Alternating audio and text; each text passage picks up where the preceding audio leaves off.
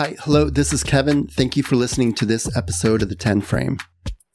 The next 10 or 12 episodes will be conversations between myself, Kelly, and other Georgia-based artists who are showing their work at the MOCA Gathered 6 show.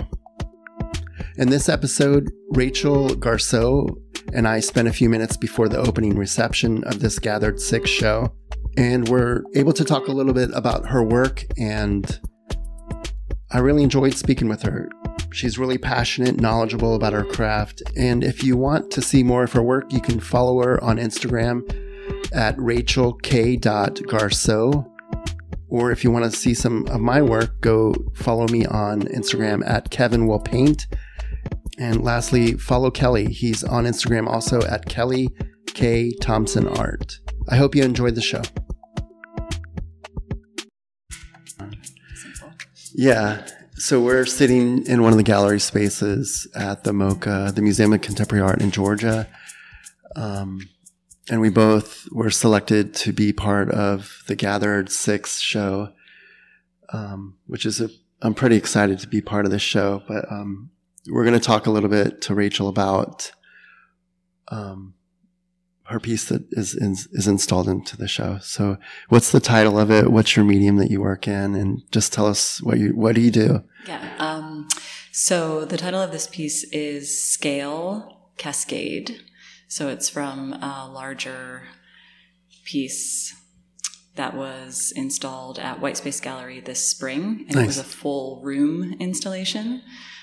What size room? It was like, we built a room inside a room. We built an oval room inside a rectangular room to house this piece. And it was, I think, 7 feet wide and 11 feet long, but in an elliptical shape. And a low ceiling. We built in a ceiling just to make the space super clean and neat. And so the ceiling sloped from about 7 feet down to about 5.5 feet. So it was a real sort of cozy, almost like womb-like space. So I used those images to apply for this exhibition. And so the pieces are all porcelain, and they are,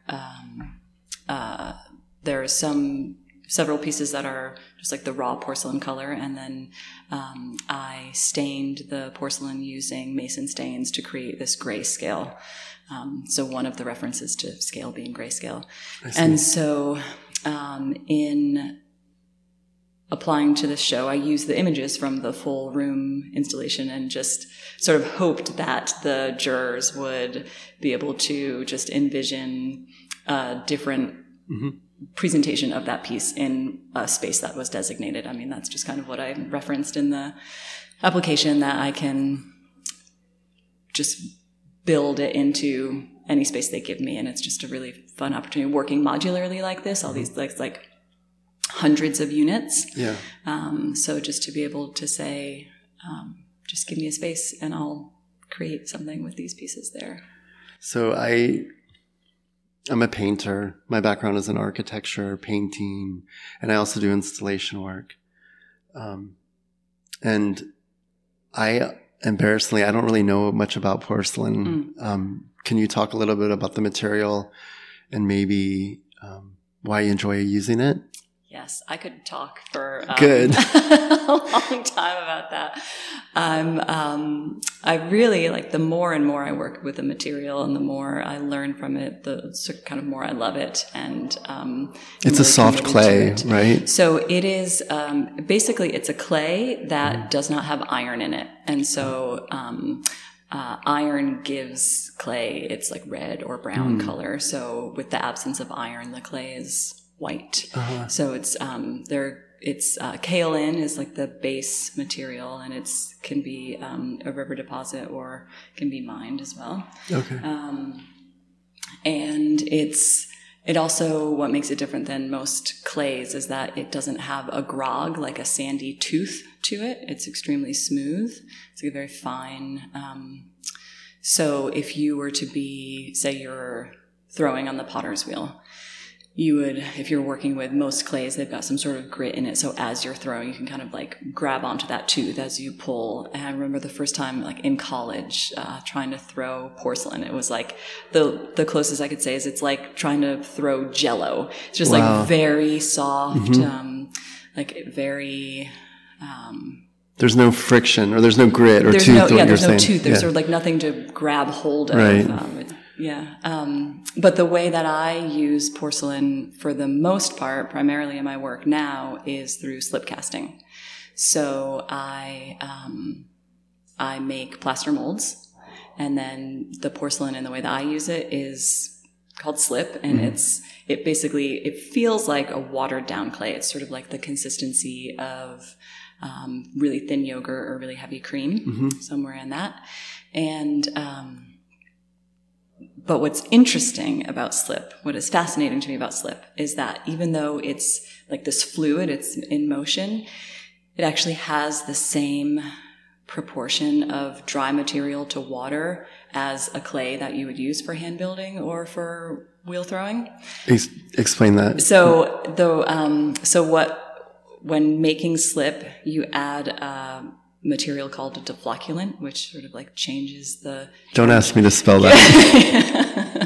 But it essentially changes the charge of the particles of the clay, and so they're lining up with each other rather than being sort of perpendicular to one another. Okay. And so there's like more space for the water to flow around the particles, thus the material flows. Okay.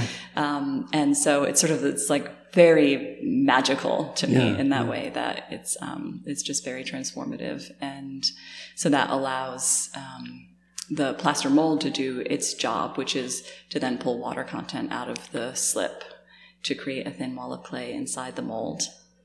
So they're hollow, the pieces? The pieces are hollow. So I guess for the audience, the pieces that we're referring to, we can talk about more about your other work, but the stuff that's at the MOCA, they're pebble-looking, round, river rock-looking material, oval-shaped with depth to them, and they range from maybe 2 inches to 18 inches in diameter, something like that. Roughly, yep.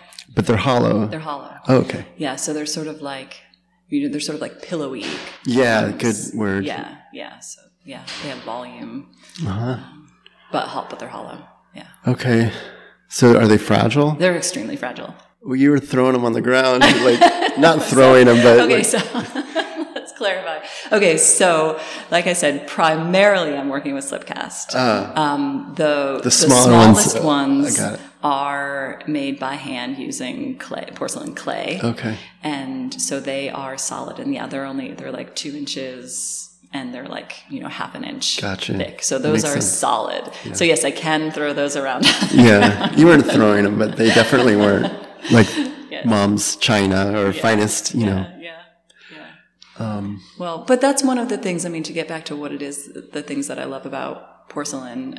There's something, like I said, just so sort of luscious, about the material itself. It's sort of like, I think about, when you read about how Van Gogh like ate his paint or something, which I don't think was true. I think he just sort of like licked his paintbrushes clean, or like to get the bristles back together. But anyway, that sort of like legend of like Van Gogh like eating his paint. It's sort of like, I kind of understand that to be like so taken by the material to just be like, want to like touch it and handle it. And I do not eat it. Right.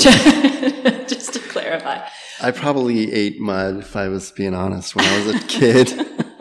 Everyone didn't eat clay when they were a kid. Yeah, or Play-Doh. Yeah. But there's also, so like you said, it's very fragile. After it's fired, it's very fragile. Before it's fired, it's extraordinarily fragile when these pieces, especially because they're cast, so they can be really thin, much thinner than something that's hand built or wheel thrown typically. And so before they're fired, when they're bone dry, we call bone dry, which is just like air dried, you could just like the slightest bit of pressure would just like collapse these things to crumbs. And so there's this, way of being with the material, this way of being in the studio that demands a certain type of like real clear attention and just a gentleness, a softness when dealing with it. And so that also is true in when the pieces are finished. There's still the subtlety that has to exist when handling them.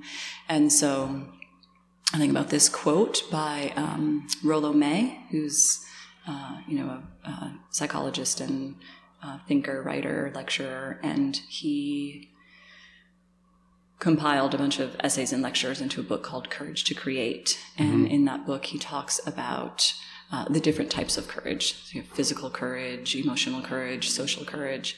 And when he talks about social courage, he talks about how in order to enter a relationship with somebody, you need to, if you're going to fully enter a relationship, he says, with another human, you need to know at the onset that you're both going to be changed just by nature of being in a relationship with one another. He says it's like a chemical mixture. And so as an artist, I think about that. Like, he's clearly talking a human to human relationship. As an artist, though, I really think about that, like our relationship with our material, and how it's easy to really think like I'm the human, I'm the master, I'm in charge, I am affecting my material, making it do what I want it to do. But if you like listen in and are like really more in relationship with your material, with what's happening in the studio, you start to learn back from your material. It starts to teach back to you. And so I feel like one of the lessons that I learn by working with porcelain is that there's a necessity to be gentle. Right. There's a necessity and patience. To be patient. Yes, all of those things.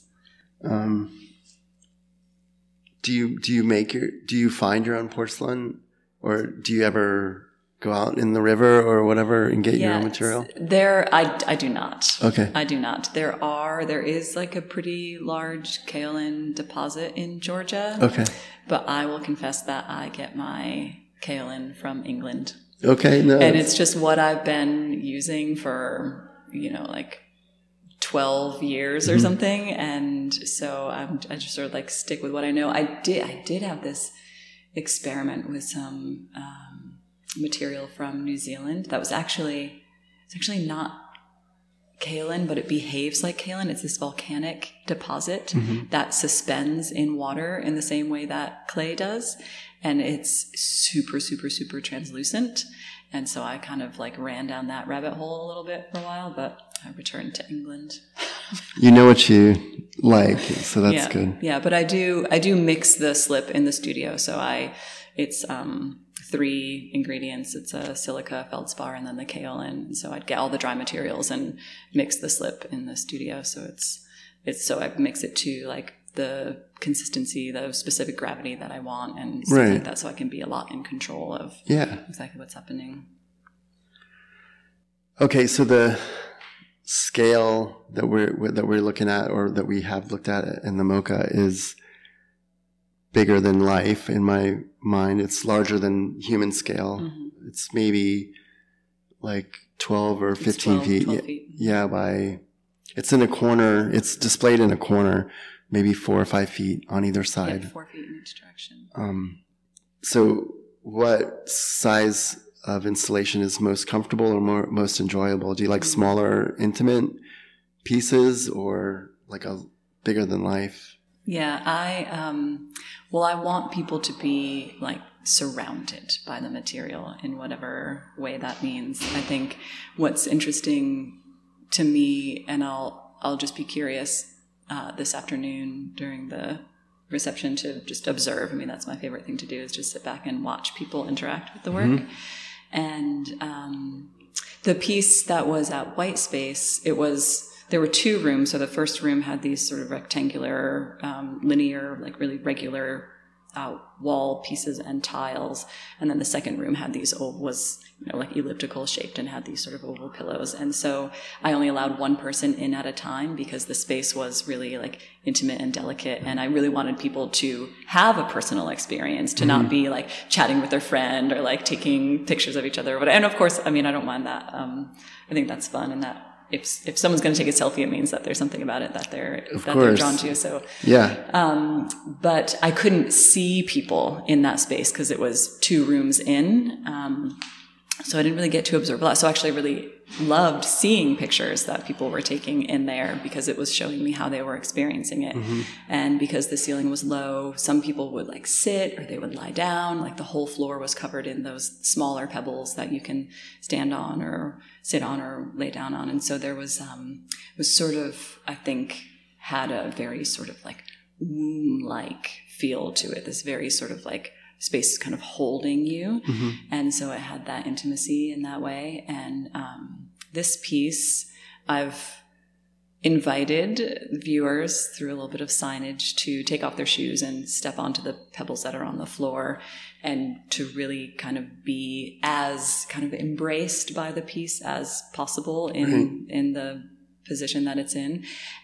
But I think the getting in really close and then gazing up and having it sort of this like, I mean, it's scale and then cascade, right? Mm-hmm. It's sort of like the subtitle to this one, and have it sort of like pouring down, just to sort of witness that. And even just Annette stepping into it yesterday, just to witness her scale. You know, she's not 6 feet tall, so the piece is twice as tall as her.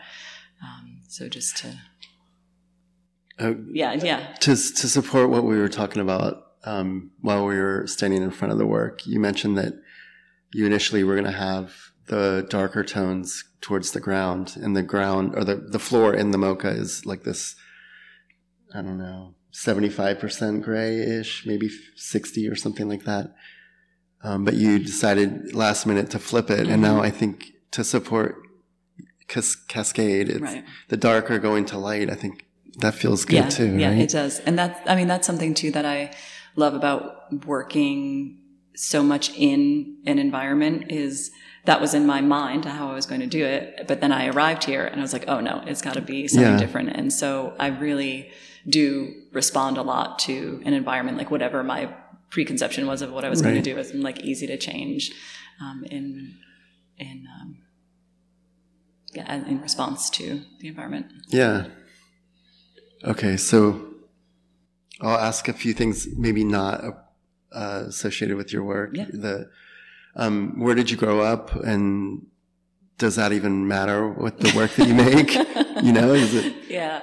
I grew up in Connecticut, in very rural, sort of like Appalachian foothills, less than 2,000 people, like no traffic lights, no gas stations, just like super rural.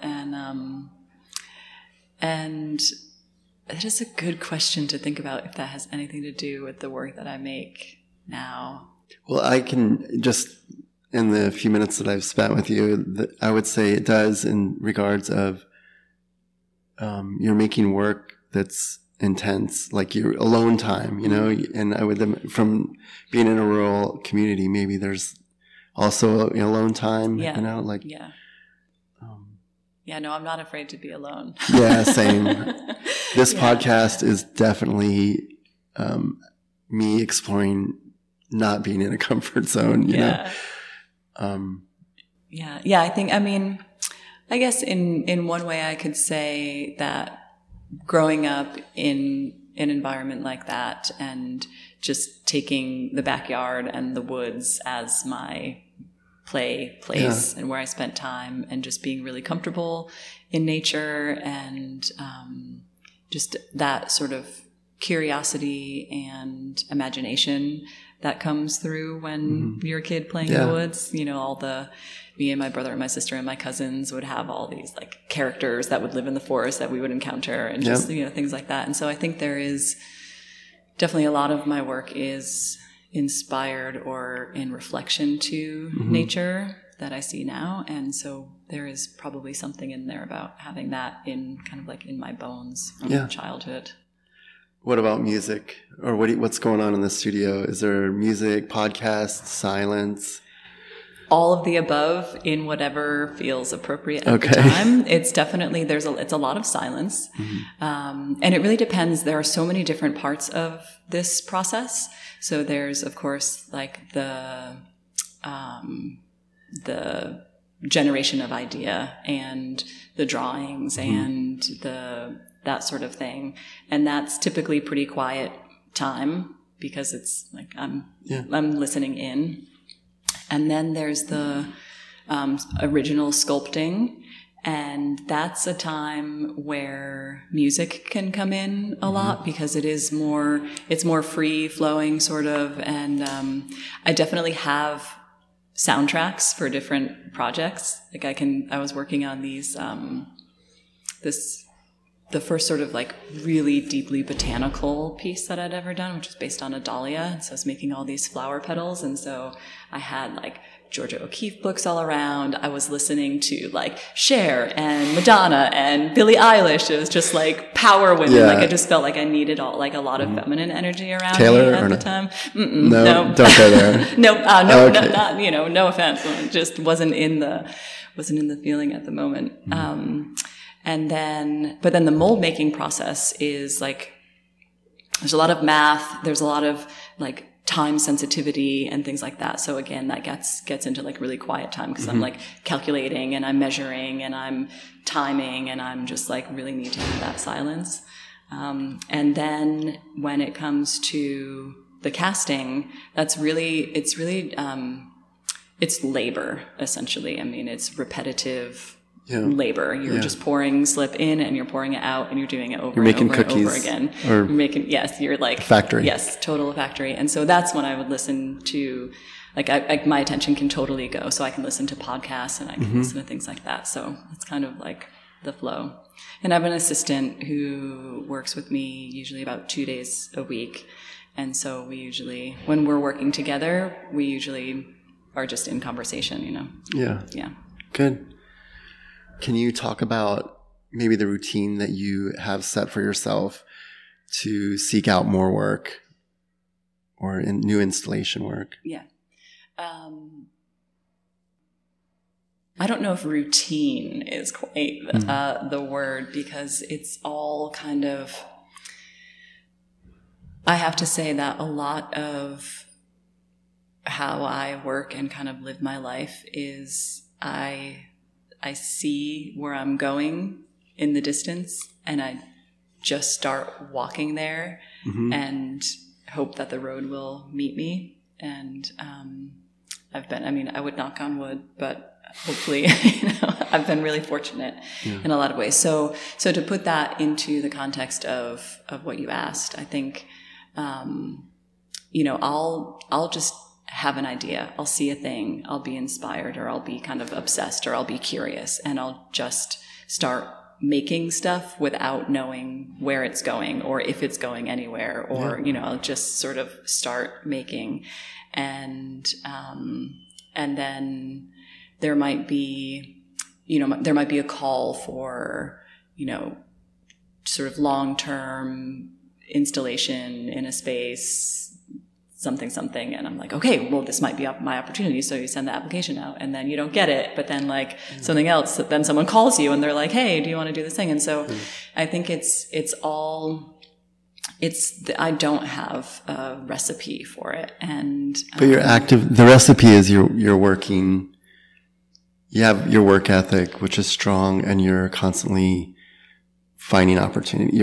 When you hear about something, you immediately react to it and try to get something. Right. And then, or it's, because I have ideas in process, then I get a call for a studio visit. And so someone comes in and they're seeing what I'm doing and then it builds into a possibility, whether it's a public art project or a gallery exhibition or, a piece in a museum or whatever it is. But it is a balance for me at this stage in my career, between actively pursuing, like this, for example. I don't really apply to a lot of juried shows. Yeah.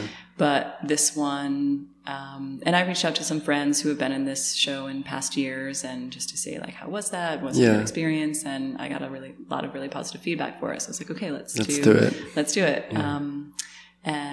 But it is a combination of actively applying and sort of being approached. And so I guess from an emerging artist perspective, it's like, I would say it is important to apply to all those juried shows, because that's the first step in people seeing you and knowing that you exist. Right. No one's going to come knocking for a solo show if you're just sitting alone in your studio and not meeting people and not getting the work out. So I think that's a good first step. I think that meeting more and more people through things like doing residencies is like the networking that happens in residencies, even if it's just a week or two somewhere, where you're meeting people from other places and in other media and other backgrounds. That's a really smart way to build your network, and amazing things can happen from there. I mean, I know like a group that was at the Hambidge Center altogether. There were 8 of them. And then, 9 months later, they had a group show of those 8 artists who were at Hambidge. They just were like, found this real deep harmony in what they were all doing and had a show together. And, but yeah, just those sort of opportunities of just getting to meet people. And right. So another big, I don't know if it's a piece of advice, but, just speaking from my own personal experience and my own journey, I think it's really important to talk to people who are maybe finishing their undergrad or thinking about furthering their education in some way. I have a BA in fine art, and then I knew that I was at a place where I needed something more. Like I needed a little bit deeper knowledge of material and methods. And I felt like if I were to go back to school, it would have had to have been specifically in ceramics, because that was where I had like the most breadth of knowledge in my work. And I just felt like I wasn't quite there. I wasn't quite committed in that way. And so I ended up applying to the core fellowship program at Penland School in North Carolina. Mm-hmm. And so it's a 2-year fellowship where 9 people have access to take workshops there. So it's a workshop-based program, typically mostly in the summer, 2-week workshops. Instructors come from all over the country to just drop in, spend 2 weeks teaching. That's cool. It's very cool. Yeah. So there are studios for clay, glass, blacksmithing, small metal smithing, weaving, bookmaking, painting, drawing, print making, everything, every like craft. And so I decided that I would try to do that because I could broaden my knowledge of material and then have sort of like a larger toolbox to pull from when I had an idea. Yeah. It didn't have to be in clay. And at that time I was working wheel throwing and hand building. At that time I hadn't learned mold making yet. And I learned mold making at Penland. And so that kind of, ironically, with all those workshops, I learned mold making from one of my roommates, Bob Biddlestone, who was at SCAD for a while. Okay. And it's so funny. We kind of have this joke now because I was like, I just want to make this one little mold. And now, 12 years later, he's like, I didn't know I was going to create a monster. Like it was just like this mold making. That's the pivot. That's the fulcrum or whatever in your career, I would say, yeah, right? Absolutely. The turning point. Yes. Yeah.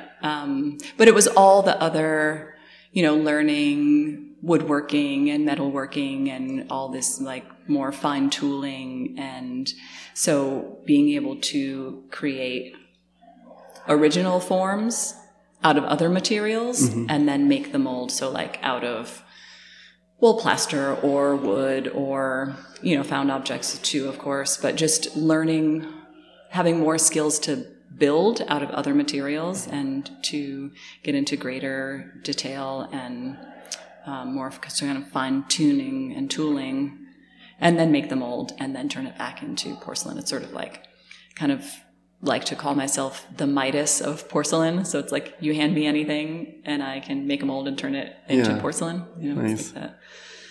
So that was where the process at least started, was at that residency. Mm-hmm. Yeah, fellowship. Yeah. The fellowship. Fellowship. Yep. Cool. Yeah. Can you talk a little bit about the future?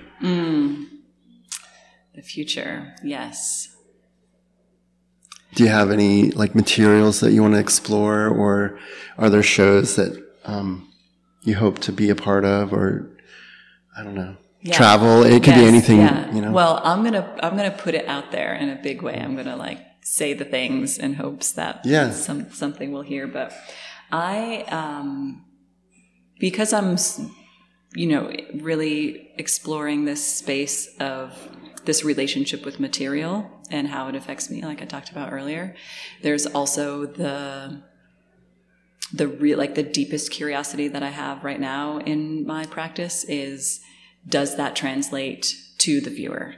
Does the viewer have that same experience when they aren't making with the material, but when they're experiencing the material? So that's why I like making these sort of room size installations of this material that has, I mean, you hear porcelain, like the first thing you think is like delicate, right? Yeah. Like you think like a little teacup or a little something.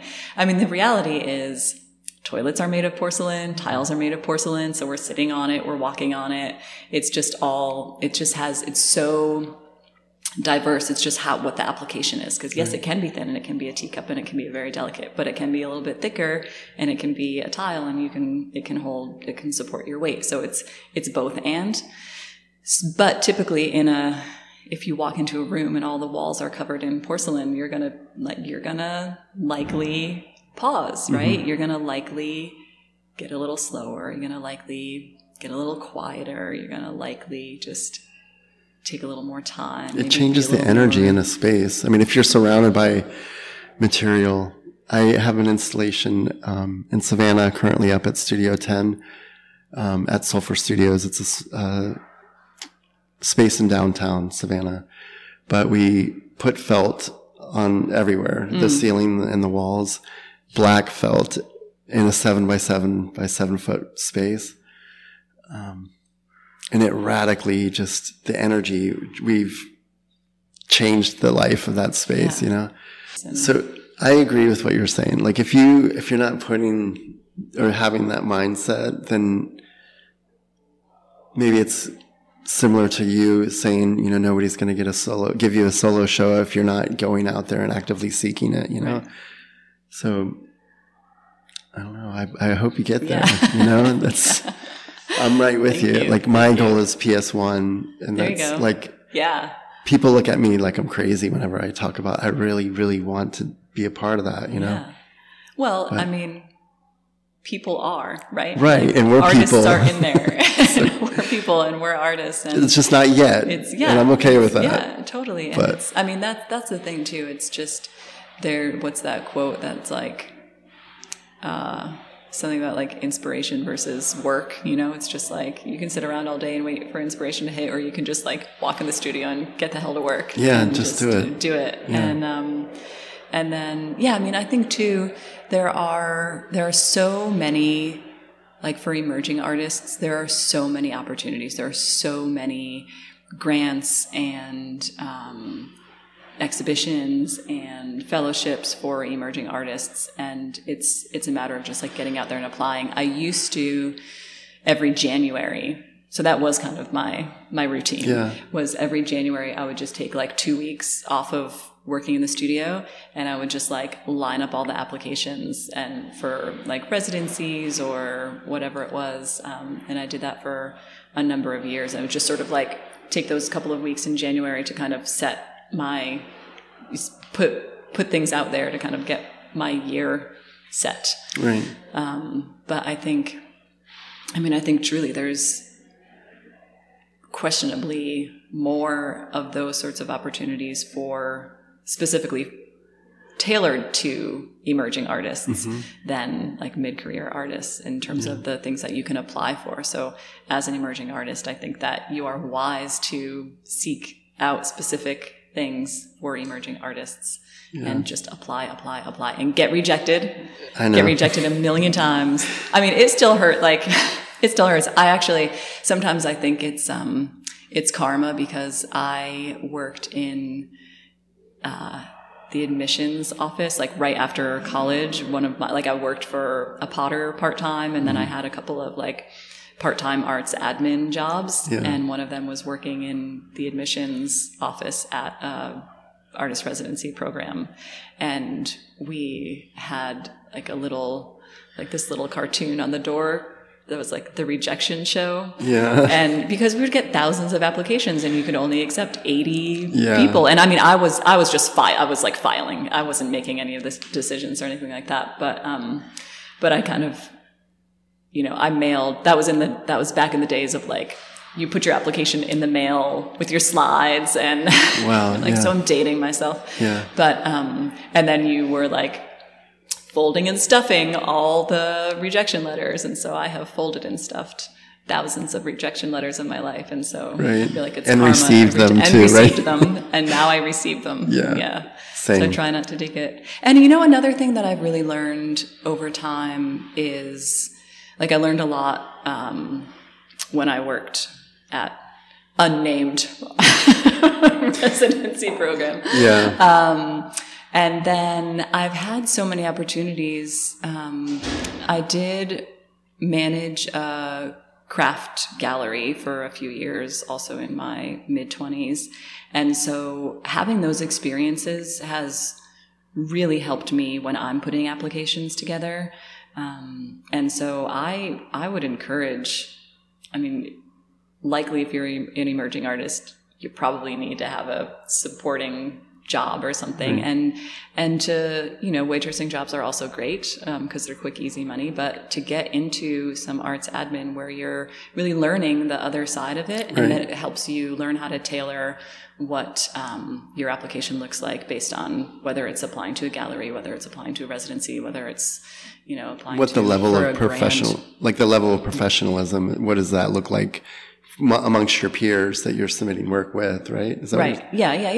And so something that I've learned too, because in some of the longer term, I did the 2-year fellowship at Penland. I did a 1-year residency at Aramont School in Tennessee. And so in those programs, the exiting fellows or residents were invited to participate in the selection process for the incoming. And so I also got to see it from that end. And one of the things that I've learned, which sort of helps kind of curb the pain of the rejection, is it's not about you, it's about you within the other group of people. So it's like you never know who else is applying for a thing and just where you fall in that. And so the moral of that is apply again. Sure. And apply again and apply again to the same thing. So it took me 2 years, like I applied twice before I got into Penland. There are shows that like MOCA has a working artist project grant and I apply every year. Yeah. It's just like one of those things and that's what everyone says, like, oh yeah, it took me 3 years before I ever this or that. And so it's just, you just never know. Don't give up. And you never know, like jurors change and the pool changes and your work changes. Sure. And you learn from the application that you did last year, what you maybe need to do differently. And you often don't get a lot of personalized feedback. But you can kind of put the pieces together. And then you see, who did get that award or who did get in that show or who did get that grant. And then it helps you kind of place yourself. And, so it's like the rejection letters are hard, but they come with a lot of additional information. Yeah.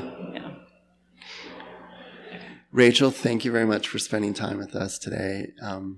We have the show, the opening receptions very soon. Imminent. So, but...